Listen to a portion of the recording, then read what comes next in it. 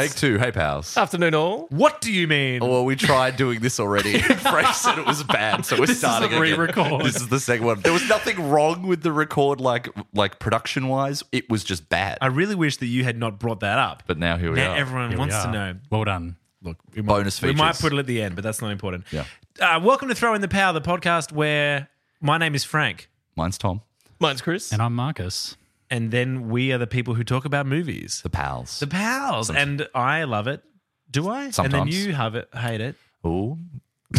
You love it. There is a... You have it. You have it. There are different opinions in the room, and we try to sway each other's opinions. We Gently? as often as not, we find that we don't agree, or we do agree. That makes for good TV. Pretty black Yeah, or it white, makes for good- really. It's nice when everyone's just on the same Basically. score. Marcus, thank you for saying black or white. That's going to be a big theme in this podcast. We'll return to it. here we Recurring go. theme. Is this a black and white film? That's no, I didn't watch it. not photographically. Just to clarify, I but did not watch it. thematically. I didn't watch it at all. You didn't watch this movie. No. What movie are we talking about? In Bruges is there. In Bruges. Where is In Bruges? Where is Bruges? Bruges. Guys? Bruges is it's in Belgium. Yeah, good. Nice, good line. Thank you. In Bruges, 2000. That was on the poster for some of the. It was just like Colin Farrell with a gun and a pink ice cream, like crossing his arms, and then it was just like it's in Belgium. Just as Actually? that was actually one of the posters. That's yeah, I remember seeing actually that. pretty great. Some of the posters for this aren't great, but anyway, In Bruges is a 2008 film, Martin McDonagh. We do yes that we're going to talk about. We rate movies out of 11 here. Why? Why do we do that? Why, Tom? Because 11 is the amount of times in my life that with no context I've called someone an inanimate fucking object, and I will Great. continue to do it. Great. Can I say something? Yeah. I had not seen this film until yesterday, Yeah. 2023. And He looked at his watch for that, You guys. looked at your watch for the year yesterday. I have a bad memory. My old housemate Bo loves this film, and he used to wake me up. He used to run into my room at 7 a.m., jump on my bed, and like shake me and go, "You're an inanimate fucking object!" Clever man. And I was like, Intelligent. What's happening? Oh God! That's our next MacArthur Grant winner right there. That's a smart man. He's a very smart man. I would be playing, like we just talked about Super Smash before recording. I'd be playing a game of Super Smash with someone and they'd beat me. I'd be like, fuck. And Is they'd that be like Soggy Biscuit? it's like Soggy Biscuit. And they'd beat me somehow.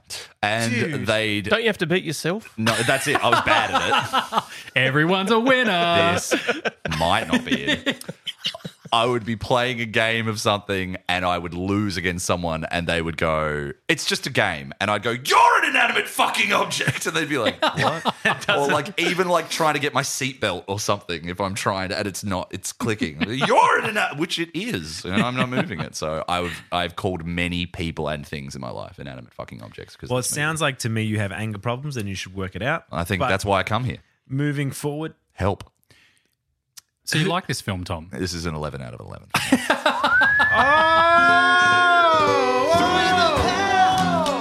All the sound effects. The first one. First 11. Yes. God damn. I didn't even rate my favourite film out of 11. I gave it a 10. And we did give you shit for that. That was very strange. We were all we didn't know if you understood the scale at that point. It's fine. Well, it means that no film's an 11 to me. Yeah, interesting. actually 11? It's Actually. 100%. It's perfect to you.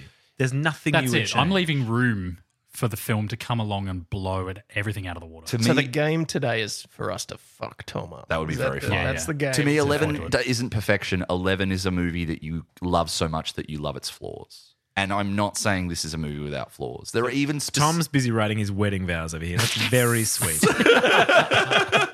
You are not someone who is perfect, but I love you even though you have flaws. Flaw number 1. Just itemize. This movie has flaws that like I know as they're coming. I'm like, yeah, that line, all right. Or like even shots and certain things. But like I love it. If someone was like, well, we'll take that out. I was like, don't you fucking touch it. Like you leave this thing alone. This is exactly what it needs. Well, I to think be. if you're at the point where you're criticizing specific lines or shots, it's obviously quite well crafted. Pretty much. But I'm going to have even more than I'm inordinately a lot to say about this. So please, what does everyone else think? Does anyone have scores?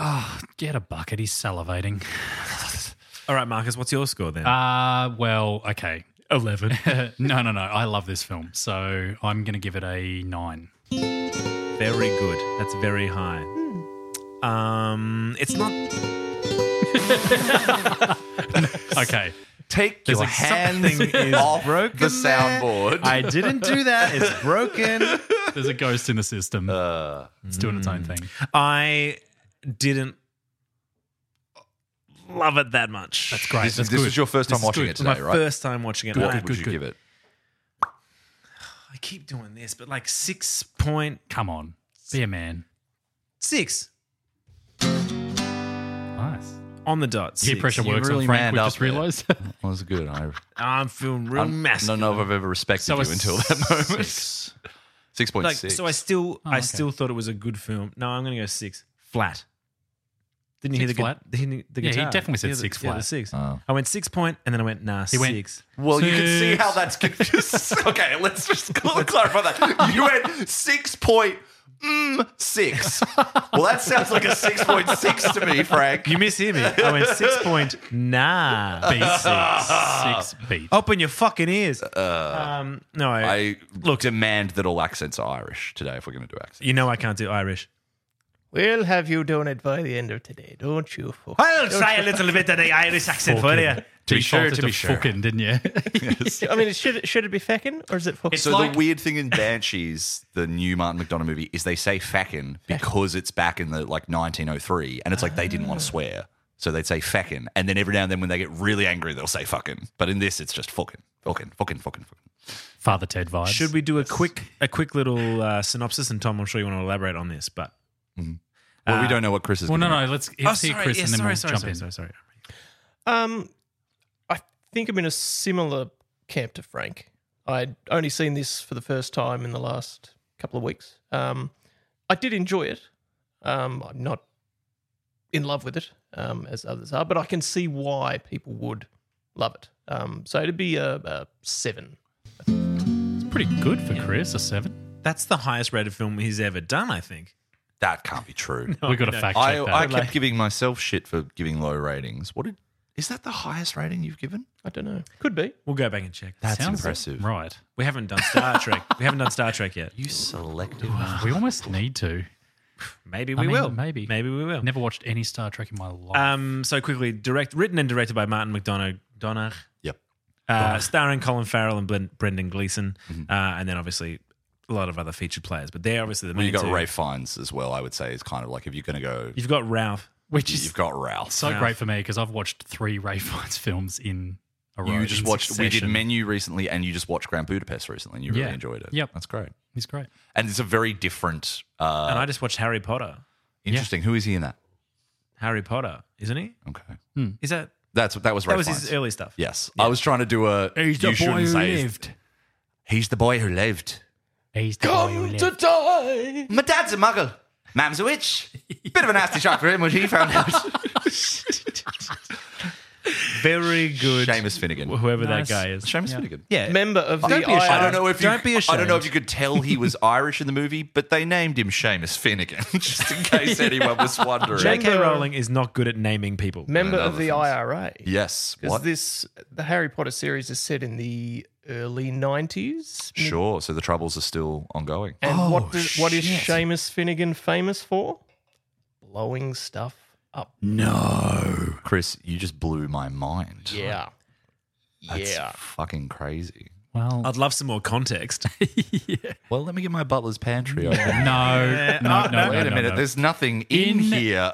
In Bruges. In Bruges. In Bruges. What's Bruges? Bruges. Bruges is Sounds nice to a say. perfectly preserved medieval city in Belgium. Oh, it looks beautiful. It is So we've got- wonderful. My God, it looks The got beautiful. 1100s. We've got an 11. We've got a 9. We've got a 6. 6.0. 6.9. And a high one from Chris at a 7. So I'm the lowest at this point. Yeah, right. Let's do a quick little synopsis. Guilt-stricken after a job gone wrong, hitman Ray, played by Colin Farrell, and his partner await orders from their ruthless boss in Bruges, Belgium, the last place in the world Ray wants to be, which is pretty standard. Standard? That plot is pretty standard. No. Oh, dime a dozen. Irish men in Belgium. I didn't mean to say standard. Okay. I wasn't thinking. I was trying to think of another word. And as you know, my brain is really slow. That's okay. I loved how much Ray hated Bruges as I a city. liked that too. I think it's very. What did you gave it I 11? love What every didn't you aspect of like? this movie. Okay, well, opening shots of Bruges, like the medieval city, very very dark, sort of ominous, but also weirdly beautiful, fantastical city. We get a voiceover after I killed him, dropped the gun in the Thames, washed my hands in the Burger King to get the residue off and went home to await further instructions. Shortly after their instructions came, get the fuck out of London, you dumb fucks. Get to Bruges. I don't even know where Bruges fucking was. Beat. Beautiful beat. It's in Belgium. It's in Belgium. Don't do, stop. And then the opening sequence of the film is just reiterating how shit And Belgium actually, is. yes, I've jumped the gun there because it doesn't go to the music. It goes to Bruges is a shithole. Bruges is not a shithole. I know it's a shithole. Ray, can we reserve judgment on the fucking place till we've seen the fucking place? It's worth noting that Tom has the screenplay sitting next to him right Haven't now, touched but it. he's not reading it. He's not reading it. For the listeners at home, Like this a is the savant. sound. That's paper gold, baby. That is the screenplay to In Bruges, which Pasco, if you're listening, printed out for me for my birthday one year. Thank you very much. Very, very friendly. Very nice of you. And Yeah, on really nice A4 paper. yeah, Like, okay. It was it's not very even bound. okay. Your friend sucks. What a fucking gesture. No, it was very nice of him. It Which was a you very good established friend. all the pages are very sticky, right? But that's from the KFC. That's you've from the been KFC. eating while reading the script. Yes. And for those reading along at home, we're up to page 3. we are. And let's continue. This movie meant a lot to me when I was younger. And We're about to have a... I don't want to get too into now how much that meant to me. But I will say very briefly that in 2008, when I watched it, I was maybe 15. I might have watched it near the end of 2008. I'd kind of had my awakening with movies maybe a year or two earlier with The Departed and a lot of movies throughout 2007, which was one of the best years for movies with like No Country for Old Men, There Will Be Blood, Juno, a lot of these ones that I really loved. And I think Pan's Labyrinth might have been 2006, 2007. And In Bruges really stuck with me as the perfect marriage between dark comedy, really exciting filmmaking in moments that you're not expecting it, and a sort of deeply embedded moral framework that I thought I understood a lot better as a teenager, a very arrogant teenager who thought I was intellectual and I got things. And I watched it today for the first time in many years. I've probably seen it like fucking 20 times. And people say this all the time and it's very trite, but you change and the movie stays the same and you go, oh, this movie is so much smarter than me. And there's so much in it that I really, really absorbed this time that I'd never thought about. And I was really grateful to get to watch it again. So thank you. I appreciate this opportunity. I was really, really happy watching this movie today. It's a strangely touching moment. Yeah, literally a minute ago, I was leaning back in my chair, rolling my eyes because I was like, Tom's on a monologue rant here. But that was really nice. Thank you. I want to quickly touch on Martin McDonough. Thank you, Tom, for that special No, it's okay. segue. We're moving forward. Martin McDonough, who I was first introduced to, he's a theatre playwright, traditionally speaking. I saw a show of his in Tasmania called The Pillow Man. I saw that same show. Incredible show, and the writing was ridiculous in terms of how good it was and interesting, and the dialogue. Like he's a, I know what your Marcus is. Who was the lead actor in The Pillar Man? A friend of ours called Travis Hennessy. Shout out Travis was wonderful in that. Who was- really fantastic. Cartoozy or whatever his name is in The Pillow Man. It's the same name twice. It's like something like Cartoozian. You know, it's a very weird play. It is, something like Yeah. that. But Marcus is shaking his head because there were other cast members who were less strong. Yes. Less strong. No, I but say know something. I know and I exactly stop who you're talking myself. about. But, that's But okay. the show itself is very, very good and very well written. Then obviously Martin has moved into film. In Bruges is one of his first, but not his. It is. It's his first movie. He made a short. short film called Six Shooter, which won the Academy Award for best Short film. and it had Brendan Gleeson in it. Yeah. And it's very good, and it's very good at sort of representing his style in microcosm. It's funny, it's disturbing, it's very gallows humor. And then, so that's 2004, and then 4 years later he does it in Bruges. 2004, wow, big Apparently, gap. yeah. Okay. And then there's a small adaptation of The Pillar Man, but Seven Psychopaths comes out in 2012. Yes. And then Three Billboards Outside of Ebbing, Missouri, 2017. And that's the first, I'd seen Seven Psychopaths, I hadn't seen In Bruges. Three Billboards is the first film I saw, and I was like, oh, who's this? Mm. And I was like, oh my God, it's the guy who wrote Pillar Man. Like that film to me is his best. That's interesting. In many ways, it's It's less of his it's style. incredibly outside the oeuvre of what he does. You know, putting something in He hasn't done that much. but like as a playwright, Playwright. as so concerned with Ireland and what it means to be Irish. We did that trilogy, right? Yes. In Bruges to be what it is. Seven Psychopaths, which takes place in America with a largely American cast, but it's got Colin Farrell, who's his muse basically in movies. You know, he's in everything except Three Billboards. And then Banshees of Inisherin came out last year, and that's the most Irish fucking movie ever made. It's like Banshees of what's the most Inisherin. Irish fucking island we can find, and it's just he's very concerned with that stuff. And Three Billboards is really interesting in that it regards similar topics and themes, but culturally and aesthetically is very different. Entirely different. But it's interesting that he came out of Seven Psychopaths with Sam Rockwell.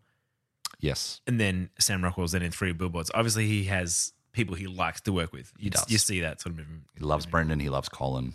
And they love each other. Have you heard them talk about each other? Yeah, it's a remarkable. They must have a very nice time. So I will just say, look, I didn't love the film In Bruges, but the dialogue and the writing, I sort of had a lens on thinking he's a playwright and I know his work and I already like it. The dialogue is outstanding in Bruges. Just the way it flows naturally. There's so many lines that come out of nowhere and you go, Absolutely. That's an interesting line. Sorry, I just moved an ice bucket that's in the room. Tom's bored of his own film already. I'm sorry. Honestly. God. The film slowly won me over as it kept going. Wonderful. I don't think I like Colin Farrell. I don't he's think a I like 50-50 him. sort of actor.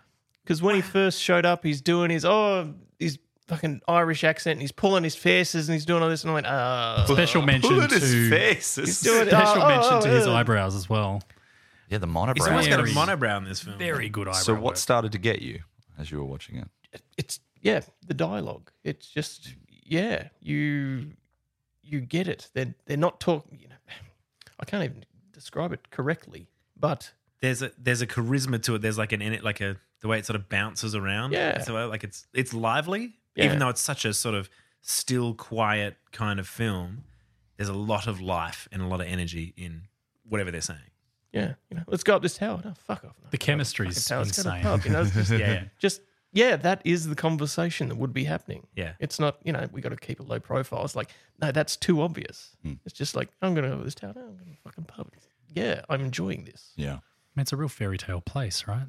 Bruges. Reference. It's a fairy tale place. Do you think, because I was watching it and this is early Colin Farrell, he would have done a lot of big films already. I would say it's probably more coming off of this is almost right as he's no longer Hollywood's boyfriend, which he was for about 5 years there. It was a very similar time with Jude Law where America decided Colin Farrell. Now, see, I like them both in very similar ways, which is, and we actually talked about this with Brad. Use them the right way. Yes, we talked about this with Brad Pitt recently. Incredibly attractive men that Hollywood went, you're a leading man. And they went, I don't know about that. And it's like, no, trust us. And the more it tried to make us see them as leading men, the more we grew fatigued with it. And the more Jude Law goes, I don't know, I'm going to do this HBO show directed by an Italian called The Young Pope. And it's like, fucking go off. That's great. More Brad Pitt does sort of weird character actor stuff, or when he does do stuff with David Fincher and does Curious Case of Benjamin Button. It's interesting. Colin Farrell was SWAT. He was Alexander is in Daredevil's phone booth, Phone booth. Phone booth, which Travesty. I rewatched that movie over the summer, Yep. and it's not a good movie. It's horrible. I enjoyed I've it. never seen it. I so- enjoyed it. There's one of the scenes in it. It's one of the worst scenes I've ever seen an actor do. Literally phones it in. So Colin Farrell, almost famously, in the press now for Banshees of Inisherin, Yeah, Inisherin, I believe. Ed Sheeran, whatever he's doing, he's talking a lot about his past and his life and all the shitty movies he's done, basically. And a lot of the time, the sex tape comes up, which he did in 2005, Yes. that would have been the height of his early success. He got all this money, Right as he's going to rehab as well around that same time. heaps of drugs, and then I think I missed the sex tape. you haven't- Genuinely. I haven't. It's seen a bonus it, feature on the In Bruges DVD. but it's him and Brendan Gleeson. Was that a thing? Tom would watch it There's a and give it a 10. Jesus. Anyway, so then you assume comes out of rehab maybe, and then goes into In Bruges and a couple of other films, but 2005 is a sex tape. You probably, and then In Bruges is off the back of Rehab. Sort of. I haven't well, checked- If I they, haven't film, checked the if they timeline. film it in 2007, it's coming off of... He was experiencing what it was to be the most famous man in the world, or one of the most famous men in the world for a few years there. Like, everyone knew who Colin Farrell was. And no matter And he was the butt of jokes as well. He was, because he was very attractive and in movies that were not using him well. I mean, Alexander, Bad. there's something about the grandeur of that film that's I kind of also hate that like film. fun, but it's too much and it's not his. He shouldn't be doing that movie, you know? And even when he was trying to do something kind of weird, like play Bullseye in Daredevil. it was still kind of like, But again, this is a bit it's like gross. bad, I don't unlucky like it. choices in the films he's doing because like Daredevil's a good, comic. There's heaps of heritage there. Yeah. Ben Affleck, Jennifer Garner, you go, a pretty good cast at that time. Yeah. And the film just turns out to be rat shit. Yes. Have you seen him in Tigerland? No. So it's like it's a war film, like a boot camp film. I'm aware of this movie. I've never seen He's one of those like cocky soldiers, gets drilled into the ground. The drill sergeants obviously hate him because he's, a rogue, doesn't do as he's told. He's a maverick. It's a maverick. God damn it, give me your gun and It's like having a tiger by the tail. The first thing I remember seeing him in, where someone said to me when I was a child, "Who's that actor?" And they said that's Colin Farrell, was Minority Report. Oh, yeah. He's the cop in Minority Report, and he's pretty good in that, what he's doing. But SWAT, I think, was a bit of a saturation point, which is actually not a bad movie. Like, Oh, see, I quite like SWAT for the time. SWAT's quite a bit of fun. It's good, but that's him being American every boy, sort of just kind of like, his name in the movie is like John Carter or something. Yeah. You know? Jim Street. Is it really? No. Fuck my life. I can't believe that. But like Bradley Bradshaw. Bradley Bradshaw. But like you, Oscar. like you say, his credits from 1999 to 2003 are like 5 films a year sort of thing. Yes. Like he's just He was getting churning them overworked. out. And he so was- much money, and so he- much exposure. Years ago, just as a little aside, I went to Thailand when I was too young to go to Thailand. And I met an Irish guy there. Tigerland, sorry. And I met an Irish guy there, and he and I had some drinks, and I was like, "So Colin Farrell, right?" And he's like, "Hold on a second." And he pulls out his phone and shows me all these photos of him with Colin Farrell. And I was like, "Oh, so you're his friend?" And he's like, "No, he just comes back to Dublin and hangs out with people. Like, he doesn't fucking like being a big movie star. He just likes coming back and seeing people." And he just would do that because he'd just be like, I don't want to be this guy. This kind of happened. And you that's know? that's my point now. Like you see him in the press now as a mature man, the way he speaks about Hollywood and his craft, it's quite beautiful the way he speaks about film and the way he speaks about acting and his just whole worldview. It's very interesting because I didn't know much about him, and then you sort of see this stuff now come out and you go, oh, maybe he's like a decent person. Because obviously the media, as we were growing up and becoming men, whatever, just shitting on him. Like Colin Farrell no one liked him, no one cared for him, but he was a punchline.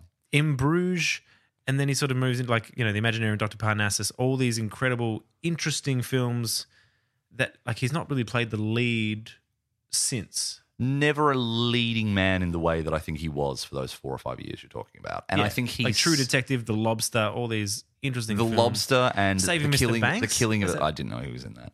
But The Lobster and Killing of a Sacred Deer are 2 great examples of like him working with Yorgos Lanthimos, like a Greek filmmaker. And he's like, I want you to make the weirdest fucking movie ever. And he's like, absolutely. Please give Happy me to something do it. like that. Yeah. And he's sneakily one of my favorite actors. And even a couple of years ago, having loved this movie for years, if you'd asked me, I'd have said, no, I love him in that, but not really. And now I'm like, no, Colin Farrell's actually fucking incredible. I love Because him. he's sort of been given the chance. Yes. Like, because I was watching this and I was like, well, the dialogue's amazing. And then I was like, Colin Farrell is putting on a show. He is locked Like- into this. He would have won the Oscar for me. I would have given it to him. I would have given it to Who Brendan. won it? Who won it that year? In 2008. That's a really... Oh, no, I know. Sean Penn for Milk. Milk, yes. Okay. Because Colin Farrell wasn't nominated. He won the Golden No, he won the Globe. Golden Globe. And this movie was nominated. I always forget this was nominated for Best Original Screenplay at the Oscars, which is a fucking cool nomination. I always great. forget that actually happened. And yeah. We've Sorry. talked a lot about Colin. We have talked a lot about Colin Farrell. Should we Get talk into about the movie. film? That's a Yeah. great Oh, idea. the film's a good idea. Yeah, Yeah. So what happens? He's just like, he's a hitman or something? Oh, yeah, Kid killer. Yes. Oh, it That's my turns one. out, That's my one. for the Spoiler pod. alert. Spoiler alert. It turns out Colin Farrell, who plays Ray, and Ken have been sent to Bruges to hide out because during a job, Ray shot a priest played by Kieran Hines. Cameo. Cameo by Kieran Hines. Mance Rayder from Game of Thrones and also from Belfast. And he killed a kid in the process. And now he's racked with guilt. They've been sent by their boss to go hide out till the heat dies down. Turns out secretly that their boss, Harry, played by Ralph Fiennes, actually wants Brendan Gleeson, Ken, to kill Ray. And when that call came in, I was like, oh, shit. The call from Harry. The call from Harry is to Ken to say you've There's got a couple to of kill good Ray. calls. There are about A lot of phone calls. That phone booth film. Some of the phone calls in this film are some of the best moments, in my opinion. They're very fun, and the dialogue is when at its best. when Harry's like, "Is Ray out of the room?" Yep. And you're like, telling a lie that cascades into having to keep the lie up is one of my favorite bits in a movie. When it's like, yeah, he's just here with me. We'll tell him to leave. Ray, you can go. Well, make sure he's gone. Fucking hell. Like, has to go and check. And it's like, why didn't I just say he wasn't here? It's very fucking funny. great that it stretches that out. It immediately shows you, without having to have any exposition, what kind of person Harry is, the relationship him and Ken have.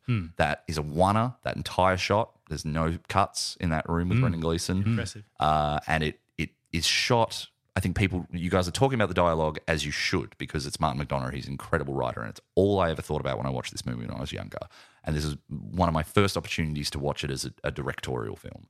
And he directs that scene incredibly. The way he blocks Brendan Gleeson to get up, move around the room, the way he has the camera always shifting around him like he's evading it. And right at the end, when he knows what Harry's telling him, he can't get away from the camera. It's right in his face, and there's no getting away from it. It's really Again, you beautiful. can tell it's written by a stage writer. I think weirdly you can because of the dialogue, but not because of the shooting. Because a lot of the time when you get playwrights directing films, they become incredibly claustrophobic and sort of schematic. They'll Like they'll either go super tight Yes. or they'll just do open. Yes. Like wide shots. We will maybe talk Like- about this film later when we do our Oscars bit or whatever. But as an example, The Whale, just the one thing I will say about that is so obviously a film that was a play. Yes. And the way it is filmed is Yes. like it can't get away from that, Whereas I just think In Bruges is a playwright going, I'm making a movie. Why would I write it and direct it like a play? It needs to be a movie, Yeah, So he's obviously a very, very smart man. he's a very talented director. There's quite a few religious tones in this as well, like Thank symbolically. Yes, Frank, you would have felt left out if they didn't have that stuff in there. Yeah, that really pulled me in. Is this our correspondent in the room? Is Bruges meant to be symbolic to Ray of purgatory? Because they do talk about purgatory at one point. So is this his? Or is it hell? Fuck, man. That's what I mean, thought wouldn't- hell was. The way I saw it was that he's in sort of his limbo almost, Waiting waiting for judgment. Yeah. Right. And Ray Fiennes would be, I guess, symbolic of the devil in this instance. So everything you're saying, and Or God who's laying down the judgment. Marcus, you mentioned like heaven and hell, and I only bring this up as an example of the fact that I've seen this movie 1,000 times now and getting to watch it now from the distance. But that is always how I read it as well. And I do think there's another layer. I think, yes, absolutely, Ray Fiennes is the devil and Brendan Gleeson's sort of like a beneficent god. That's an easy way to. I don't think it's an dissect easy it. way. I think it's a very good and like the purgatory and stuff. The only reason I'm like coming at it today with a like sort of thing is I was watching it today like, well, what can I do with this movie? Or what can I think about that I've never thought about before? Sure. And there's something that's probably obvious. And I might say this and you guys will be like, yes, obviously. And I'll be like, I never thought about this. But this is a movie about fathers. And this is a movie about what it means to be a father to someone and to care for children. And Ray Fiennes and Brendan Gleeson are both these fathers to Colin Farrell, to Ray. And he's already had this experience where his entire, the defining moment of him, an experience with a child, is killing one, right? It's the worst thing you can do as a parent. The worst thing you can do as a person in these people's lives. Brendan Gleeson's never had the opportunity to be a father. His wife was killed in 1976 by a racist cop. And so he's had that deprived of him. Colin Farrell becomes his surrogate. In some ways, he's the surrogate of Ray Fiennes as well. But they have these opposing worldviews, which is that for Brendan Gleeson, Ken, if you make a mistake, you can atone for it. He has to believe that. He's a hitman. He's killed people, not many people, not very many nice people, but he's killed people and he wants to think there's redemption there. And Ray Fiennes believes, no, it's black or white or black and white. That's it. You have to pay for your punishments. He's black bringing and it white, back. like you There we said. go. That's what he We're waiting said. for it. And what's the most black and white part of this movie? The race war that Jimmy talks about during the cocaine It's very binge. true. Yeah. There's going to be a war between the blacks and the whites. And of course, Brendan Gleeson fucking hates that because he's not a black and white person. He thinks about the nuances and the grey areas where there is redemption, there's potential. And Ray Fiennes goes, no, this is it. It's rigidity. You have to stick to your principles. And if you do the wrong thing, you die for it. And that's what brings him down, that he thinks he kills a child at the end and so blows his head off. But Brendan Gleeson believes that there's some redemption Big spoiler. there. Big spoiler. Greatest use of a dwarf in a movie ever, because you might watch this movie and go, okay, does seem kind of weird that Martin McDonagh's just got this thing with like little people or dwarves and he's just sort of using him for no reason. And at the end, it's like, oh my God, he dressed him as a schoolboy. So Ray Fiennes thinks he killed a kid. That's the fucking... And tragically blows his fucking head Very off. tragic for Jimmy. It ties back to when he's picking up the gun from the dealer. The dum-dums. The dum-dum bullets, which explode a head, which is mentioned. And then you go, oh, why would he want There's them? a lot He of goes- he foreshadowing goes, in "No, this I'll get that." film. Yeah. Very clever foreshadowing. It's very interesting because at the start watching it, I was like, why is Colin Farrell obsessed with, in his words, the midget? Which we know it's not. No, not but a it is term. what he That's keeps- what he keeps just calling keeps him saying over and that word. over You're again, like, wow. And it's then like, when it's like, prefers to be called dwarf. Well, this is exactly my point. Why wouldn't you blow your head he's off? trying to be a good guy. Yeah, he keeps talking about how they keep killing themselves. Yeah. Anyway, I was like, why is he so obsessed with this guy? Yeah. And like always wants to see him or just watch him. He's making a movie. I'm going to watch him, and like tries to hang out with him and all this stuff.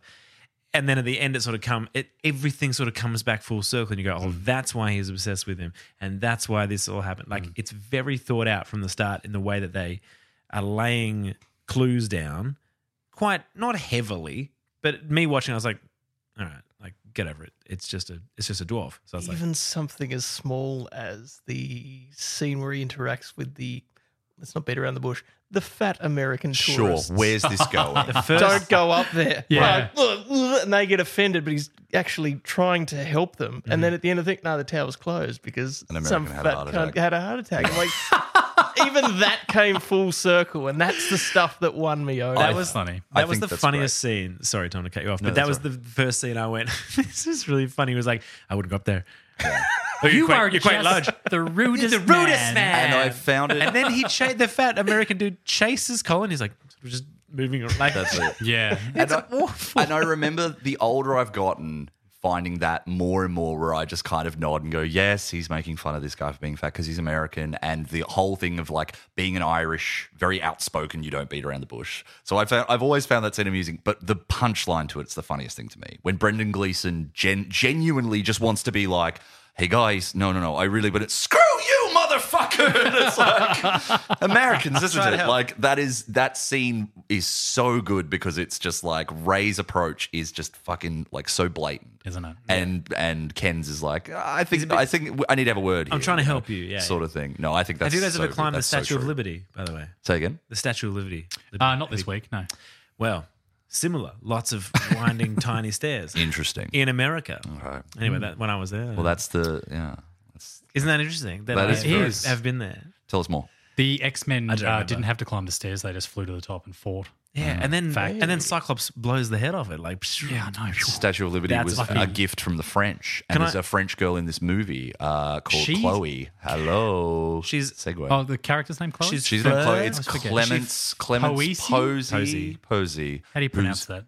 I think it's just Posey, isn't It's it? Fleur Delacour from Fleur Delacour. Goblet of She Fire. is captivating. She's captivating. She's also Yeah. in Tenet briefly. She's like introduces him to the idea of what the whole time travel thing. she's also So, in yeah, 127 hours. I haven't seen that, but is she? I've seen like Fleur Delacroix and Tenet, and she's every time I see her on screen, I'm like, people need to do more with her. I don't understand why she Agreed. doesn't do Yeah, more yeah. things. She's very in this movie. She's great. She's My like, favorite thing about this film is that no one's a hero. No one's a good person on paper, right? And even the villain of the story has his morals. Yeah. Like, and you by the end, you just respect the fact that he stuck to his morals. Yeah. And so the whole thing is very much like an anti-hero film in that respect as well. I'm not really batting for anyone necessarily, although you are, in a weird way, you want to see Ray come through on top. But Thomas's nose whistles are getting out of So control. I'm just sorry. going to throw it in I there. Just really lean have to to the side. apologize. Lean to This the movie side. makes me breathe. Here you go. Just go here. Is good. Okay. And then just come in. No. But yeah, that was the thought at the end when you're inside Ray Fiennes' head and he's looking at the dead child from what he sees. Yep. And your initial thought is, Well, he's got to. He said Like, it. you know And his worldview. You know he meant it. And he Yeah. sells that where he's just like, on the fucking spot. On the fucking spot. You're like, oh, that guy would do that. Yeah. Hope that never comes up. Then he has to do it. There's a sequence in this film that, you know, it wouldn't be hyperbole to say because this was for a long time my favorite movie. I couldn't necessarily say it is anymore, but it is always up there. And the sequence after Harry shoots Ken, and then Harry's trying to race down the bell tower, and Ken's crawling to the top to try and find a way to warn Ray. There's a song called On Raglan Road that plays. It's by the Dubliners. Yeah. It's a song that Beautiful song. fucks me up every time I hear it. I knew because it would. I was listening and I was like, this is because Really? in my mind, I was like, this is such a sublime moment. The So- tension is building and this beautiful Irish sort of like Celtic melody is playing and it's slow and it's peaceful. And sorry, continue. No, I love that you use the word sublime. It's exactly how I feel. The everything about this scene is beautiful. When he looks over the side and he sees it's foggy, and so he starts dropping his coins, which he had with him because the guy earlier the day before wouldn't take his coins, so he still had them. And you see from their perspective down below, you just hear like twinkling coins against this Irish elegy in this foggy, just beautiful Belgian night. And I'm like, I don't know, I want to live in this movie forever. I don't know if there's a setting in a movie that ever makes me feel this way when things like that Well, happen. it's similar to Russell Crowe in Les Mis. Can you fuck yourself? Do you think? Sorry, I don't Would say you like to? I'm sorry. No, but sorry to ruin your point. But then I thought, because he goes up, I thought he was going to try and shoot Harry. when he Yeah, but finds too Scar- foggy. Too foggy. Yeah. So he's like, what am I going to do? Yeah. It's pretty horrible when he falls off. It is absolutely devastating. Spoiler alert. It makes me cry. He jumps off the building Yeah. and kills himself. And then what's the line he says when Ray runs over and he's like, "You all right?" And his shoulders popped off and his legs missing and he's Harry's exploded. here.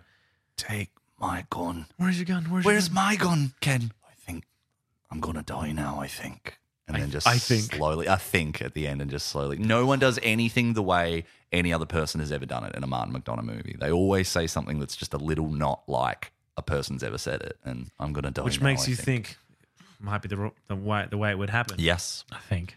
I think. I think. it's beautiful. Yeah, but I mean the whole movie is just this. It's like a travelogue of Bruges, and I think it's so risky to make a movie and just go, this is a beautiful place. What if I just film people in this place, and if they're funny, it'll work? And it's like, yeah, it did for this. I think there's more to it, but this is a beautiful place, and you enjoy just seeing the canals and stuff. And it's made funnier. Did you say you found it really funny that Ray? Oh no, you were saying that you found it funny that Ray hated being a tourist. No, he just hates him. He hates Bruges, and more than anything. it's so much more Why? charged. Instead of just us going, oh, this place is wonderful, having, as Ken puts it, like a moody little 12-year-old there the whole time who's just like, this is stupid. Just makes it feel that much more momentous. I forgot to mention, actually, as I was talking about my whole fatherhood and themes and element earlier, that it is very interesting to me that Harry talks about how much he loves Bruges. Last time he was there, he was 7. It was the last happy holiday he ever had. So it's all about childhood, and it's all about what we kind of bring to I also love how he Childhood, says, fatherhood. I would love to see Bruges again before I die. before I die. And then Ken says, I'm glad I got to see it when they're up in the bell tower. No, there's so much. It's a pristine script. I keep wanting to talk about, I'm sorry, Frank. I keep wanting to talk about my favourite scenes in the film, and then I keep going, oh no, and there's another one. Oh, and wait, there's another favourite It's scene. every many- scene. It's many every good scene that the camera's on. Yeah. well, Yeah, close to it, honestly. I would like. I think it's nicely structured in the way that it sort of opens, not dark, but it's pretty somber, and then like Belgium. It's kind of a joke, and then it not flips, but it becomes a dark comedy for the middle hour. You'd Yeah. say. It's like true. the cafe, not the cafe, the restaurant Oh, the restaurant next to the Canadians. Yes. when he It thinks he's definitely American. jumps up a notch there, and it's such a good scene. Is that what the Vietnamese would say? Vietnamese. That doesn't make any fucking sense at all. Yes, it does. The Vietnamese. You just said the American Canadian as Irish. but Yeah, Did I? My bad. I'm not big on it's that. all rolling into one. I've always wanted to know in my heart of hearts, like, what does he mean? Like, what in Ray's Vietnam head? War. Vietnam- But yeah. what does he? But, No. but what does he mean? It's such a vague line. If he added that, you'd still be like, and But if he raised being American, then they'd say, well, we're Canadian. And that ruins the whole That's so circle. good. Ironically, Jason Prentice, who plays Jimmy, the dwarf in this, Canadian. Really? Yes. Is he? So he's. Oh, from thank Ontario. goodness. Well, it's funny to me. Okay. I've decided. Seems like a pretty. It's a bit of a stretch. It's not not. a great It's not a. It's a haha. I hated myself for thinking at the very first moment I saw him that it was Peter Dinklage, and I think it's because I'm so used to seeing him being used nowadays. We see Peter Dinklage a lot. We do. Jason Prentice would probably Jordan Prentice? be. Oh my god! Sorry, I think you're right. I thought it was Jason, but it might be I Jordan. think it's Jordan Prentice. He would probably be the second most sort of viable short-statured actor. It is. I'm Jordan, sorry, who it plays is Jimmy. Jordan Prentice. He's also in American Pie: The Naked Mile, which is what I saw him in first. Oh, okay. both comparable. Yeah, I mean, terms of we're quality. talking about that next week, and that's at 11.5. Can't wait. But again, very cleverly used and used well. Yes, he's very funny, and he gets an opportunity, I think, rather than... I think there might be a temptation if you were going to have a short-statured person. If you're going to have someone in a movie who is visibly different, it often, the filmmaker will go like, well, we'll make them like a really noble person. They do a very patronizing thing where they make them... They have and to be. instead it's like... 2 manky hookers and a racist dwarf. I think I'm off. You There's know, a very- he is weird. in this and he movie. might be addicted to ketamine. Like that's also mentioned. Oh, horse tracks 100%. all the way through. Horse tranquilizer. There's a very unintentionally funny moment with him when he grabs the drinks off the bar and goes to walk away, but he nearly drops the I drinks. think it's intentional. I think Martin McDonough thought that looked funny, and it's I laughed. cheap, but it's funny. It's true. He's a little fellow, and it's funny watching him do that. I think one of the boy. funniest scenes, speaking of blind people, was when Colin Farrell's hooking up with Chloe Chloe and Eric, the boyfriend. Eric. comes in. The Eric boyfriend. Yeah, thank you. He's hooking up What with happens? Eric. What He's hap- hooking up with Eric. He's hooking up with the girlfriend, and then Eric comes in, like, what are you doing hooking up with my girlfriend? He's like, I didn't know you had a girlfriend. Irish. And then they get into a fight because that's their setup, is they're trying to rob tourists. And Colin Farrell, like, disarms him with the gun, fights him with the knife, and then shoots him with a blank in his eye. And he's like, you're blinding me. I can't see. I've got- of I've course got you can't no- fucking see. I I just shot shot you a with a blank in the point in fucking the eyes. Yeah. Yeah. There's Wow, some I great told stuff. that story well. I thought that was so good. what? Can you guys tell me what happened in that scene? Because I thought that was very funny. I mean, we reminisced on the scene very well, Frank. Thank you. I Did think we feel like we were there. I think that character is the most like sort of quietly tragic character in the whole movie, just because everything he goes to do, and then like Ray Fiennes gives him that big dressing down. It's like, well, really, sounds like it was all your fault. So cheer up. You know? He took your gun. That's it. And it's like, it's something I had to contend with a little bit today, because we talked about it in a very recent episode actually, but we talked about The Gentleman ages ago. And I did say that I feel like Guy Ritchie's stuff works for me, but his new stuff where he's trying to recapture that, I go, it's a little dated. I don't know if you can have characters say this, not to be like politically correct or anything. I'm like, what are you doing with this? And then when I watch a movie like In Bruges, where it's like got characters who are like, oh, you're a little gay boy and you're a little this and blah, blah, blah. I'm like, why is this funny to me? Why does this work and other things don't? And I think it's just, if you have characters who are compelling, like Marcus said, they're kind of anti-heroes. You don't really have it. It's ambiguous. And if you put a smart insult in their mouth, we can forgive, or we go along with the, obviously that's inappropriate and you shouldn't say that. Very funnily worded, love it. 10 out of 10, you know? And I do just love his whole rant about why he thinks getting shot in the eye with a blank is all his fault. That's a masterful use of comedy, really. It's brilliant. And it's so many moments in that where, you know, even like when he's shown the guns by Yuri, he's like, an Uzi? I don't need a fucking Uzi. I don't want to kill 10 black 10-year-olds in a fucking drive-by in South Los Angeles. Like, you know, and you're It's just a like, lot. whoa. It's so specific that you go, had that just happened? And you're just like, whoa. And it's like Awful. there's the secret theme throughout the movie of like, Irish fucking hate Americans. And they're just constantly taking any chance they can to be like, what the fuck with this? Not even, well, Ray Fiennes not Irish in it, but still, you know. Yeah. I do have a question about the script. Go on. Or a plot point. I'm hoping you Lucky we might have be a able script. to Do it. clear up for me. Go. We have the scene where I forgot their names. Ray and Ray and Ken. Ken. Ken is approaching Ray from behind. He's sitting on the park bench. Mm-hmm. Ray then puts the gun to his head as Ken's about to kill him. Yes. There is then a subsequent phone call between Ken and Rafe Fiennes, Yes. and Rafe knows that there were blanks in that gun. But Ken never has the thought, did he know that I was coming to kill him and faked committing suicide? He got live rounds. So once Eric and Chloe leave, he's going through and he finds their drugs. He opens a drawer and he finds live rounds. And he puts those in his right pockets. next to the Those are blanks. live rounds in there. He's actually gotten the blanks out of there and he's loaded it with real bullets. But you'd be right otherwise. yes. The phone call, Yeah. I think Rafe knows that they're blanks. he finds out they're blanks from talking to Eric. He doesn't find out from the phone call. Ken doesn't say he had blanks in his gun, blah, blah, blah. He goes to talk to Eric at Yuri's and he goes, he shot the blank in my eye.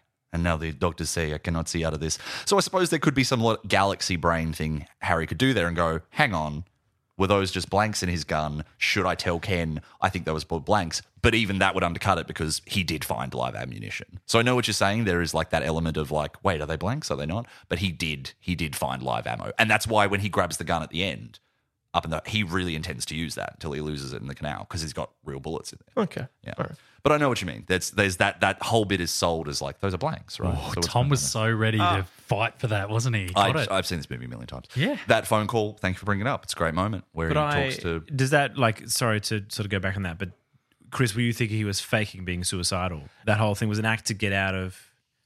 I just thought that from Ken's perspective, Yeah.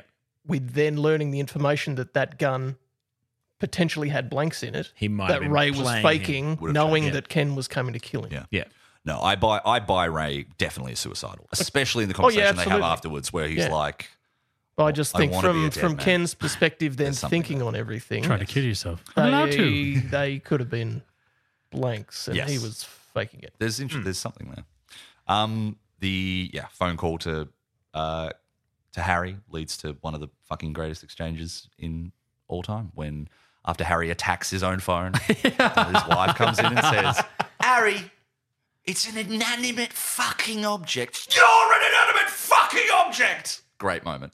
Great moment. Did we peak the mic? I think we No, we're peaked. okay? We No, definitely we're peaked. okay. I He think did we all right. peaked He did well. It's But then he brilliant. comes out literally a scene later and goes, I'm sorry. Oh, look, I'm sorry I called you inanimate fucking I was object. upset. I was upset. It's very good. Laugh out loud. Oh. Like that fucking got me. It's- that was Well, because I didn't know what that amazing. was from, and obviously, as I mentioned, Bo used to say that to me 10 years ago.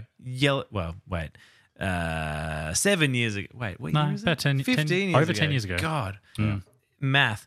Anyway, Old. and I was like, I heard the line, and I was like, oh my God, Bo, that's the line you used to say That's to what it's me. from.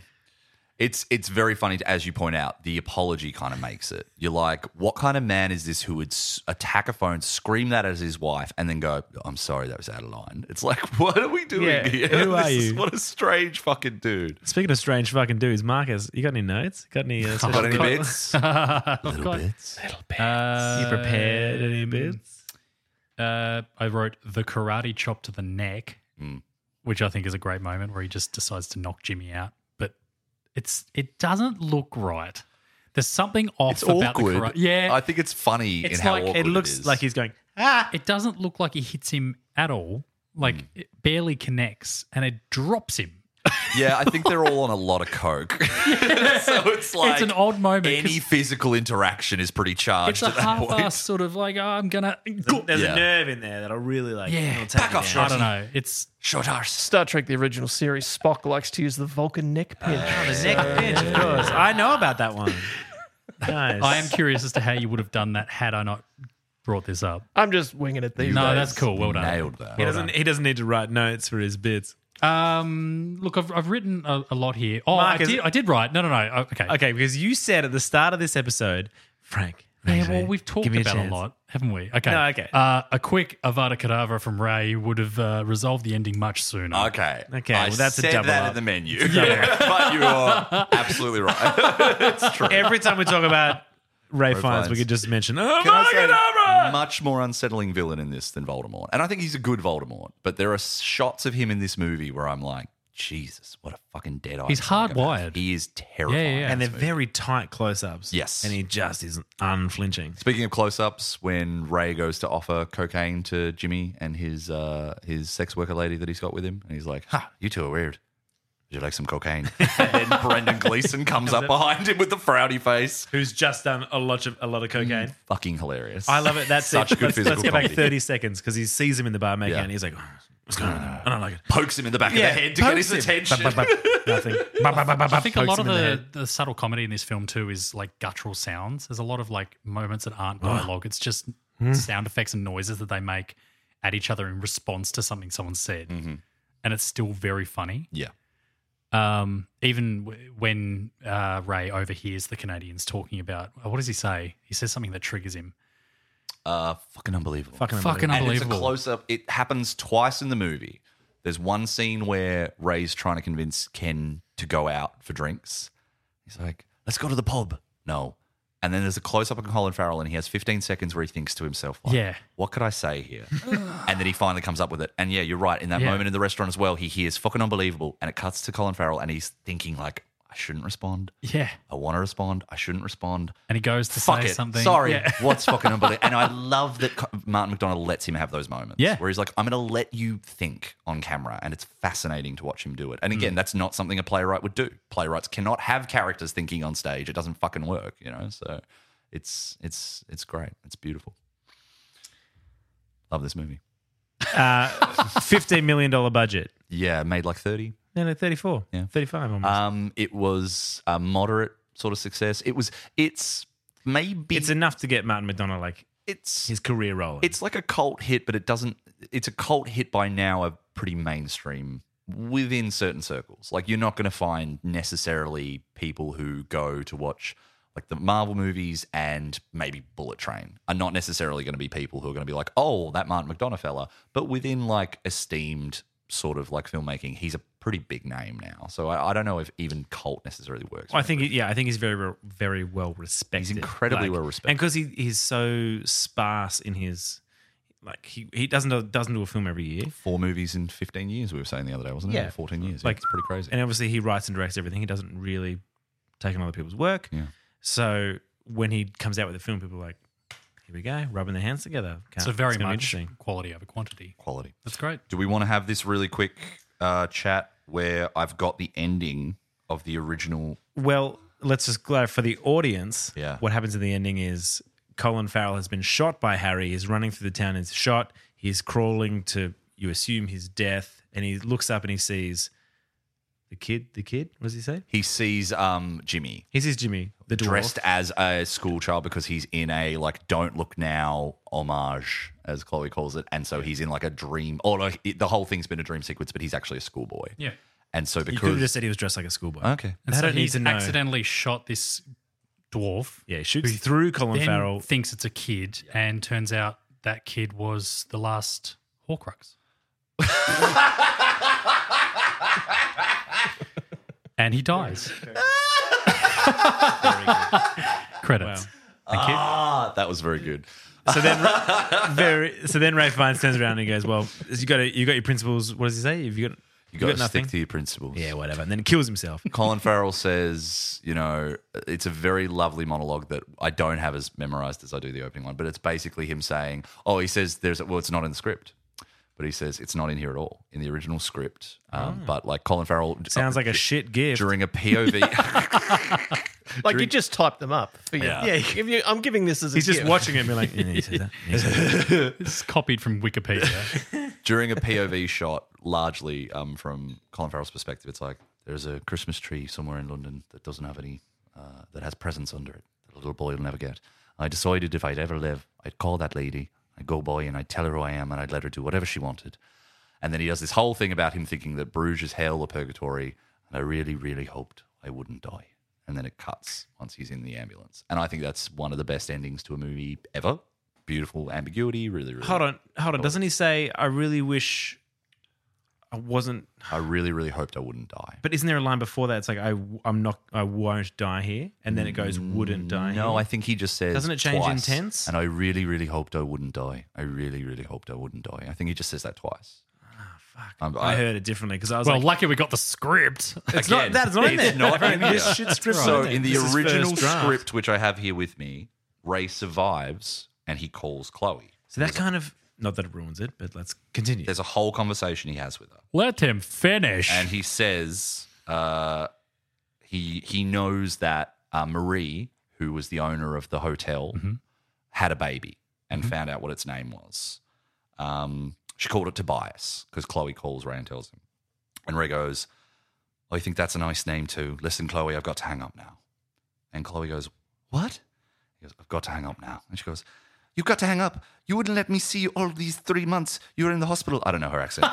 "Even though I came every day, then you run back to England without even telling me. And then when I finally speak to you, you speak for 2 minutes, then you have to hang up. Why do you have to hang up, Raymond? Why?" And he goes, "It's for your own good, Chloe." "It's not for my own good." "How is it for my own good? Tell me why you have to hang up. I've waited for 3 months, Ray. Tell me why you have to hang up." "Why do I have to hang up?" "Yes. Why do you have to hang up?" "Because I don't want you to hear the gunshot." Ray hangs up, then takes the receiver off the hook and lays it down. He finishes his whiskey, sets it down. He picks up the handgun from the bedside table and puts it to his head. Cut to black. No. Fucking awful. Hate it. I hate it. Hate that ending. I really am so happy he didn't I go with hate that. that would have ending. bummed me so much. I hate that ending more than I hated your accent. Thank you. It came off a little bit, but that's all right. Look, it's not terrible, but I much prefer the ending we had where it leaves it open. Yes. Some hope. But do you assume he died or do you assume he lived? I don't know, and I love that. Whereas that ending Make is a decision. to me, that ending is too much of a. If he put a gun to his head, I don't care if you cut the black. He's going to fucking shoot himself, and I don't need that in this movie. I need a movie where it's possible. I don't know if it needs to happen, but it's possible. Do you like the fact that there is the receipt for how much this cost your friend to photocopy at office work? Our friendship is worth $7.60. Again, thank you, Pasco. Thank you, Pasco, for the first draft of a terrible script. No. Did anyone throw in the power? I did. I'm at an 11. You're at 11. I was at a 6. Of course, I'm going to go to 6.6. If not, probably like 8. Okay, that's lovely. Because Nice. that was like, obviously hearing you talk about it, the passion, and realizing during that I was like, I did have a bloody good time. Movie. And the script is amazing. Chris? 7.5. Yeah. He's up. Yes. This is lovely. And Marcus, what were you already? I'm a 9. I'm going to stay there, but it I is think that's pretty a good. phenomenal film. Wow. That was a lot of fun. I'm sorry. I say That's that. the first time you've monologued for an hour, and I've actually gone, this is nice. Oh, that's nice. I appreciate that. That's what I just said. It was nice. Yeah, it's Every nice. dog has its day. Oh. We're still doing the accent. I think so. We didn't get enough out of him. All right. Boy. Boy. Bye.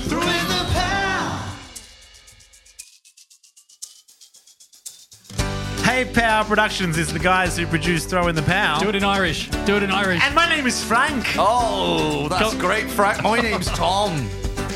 Boy there, Marcus. And I'm Chris. Oh, Go and have a whiskey down the pub. to be sure. No diddly dees at all. Diddly dee.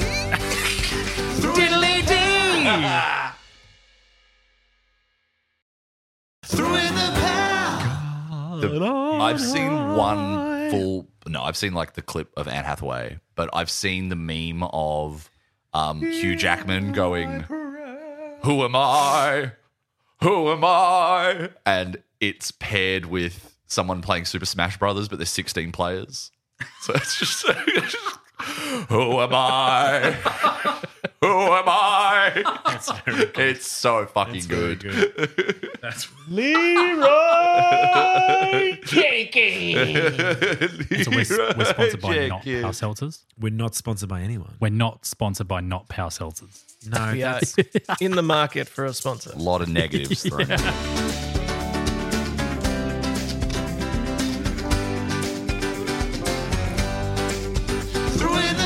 greetings, pals. Hey, pals. Oh. Someone's in a bad mood. Oh. Hello there, pals. Afternoon all. Welcome to Throw in the Power, the podcast where we talk about movies. And We all the dad noises coming off us all. The dad noise is coming off us all. Okay, yes, that was an unfortunate. I sentence. honestly think we should start again. No, I don't think so. Let's keep it. Let's keep it. The game. It's locked. That's it. We have to do this. We could just pause. We could just cut the recording. Let's talk about pausing and starting again for another 3 minutes before deciding to keep going. So welcome to the podcast, Throw in the Power. Throw in the power. Go on. Where we talk about Movies. and What else? And sometimes one of us or two of us or three of us will love a film and sometimes the other people will we'll hate it. hate it. I'm starting again. No, This is I don't think so. I fucking think this terrible. is- No, No, shut up. please. Okay, I'll stop. No. But you've got to keep going. go. Okay, and we love the This is film. real strong. No. we rate them- I vote for starting again. Throw in the power.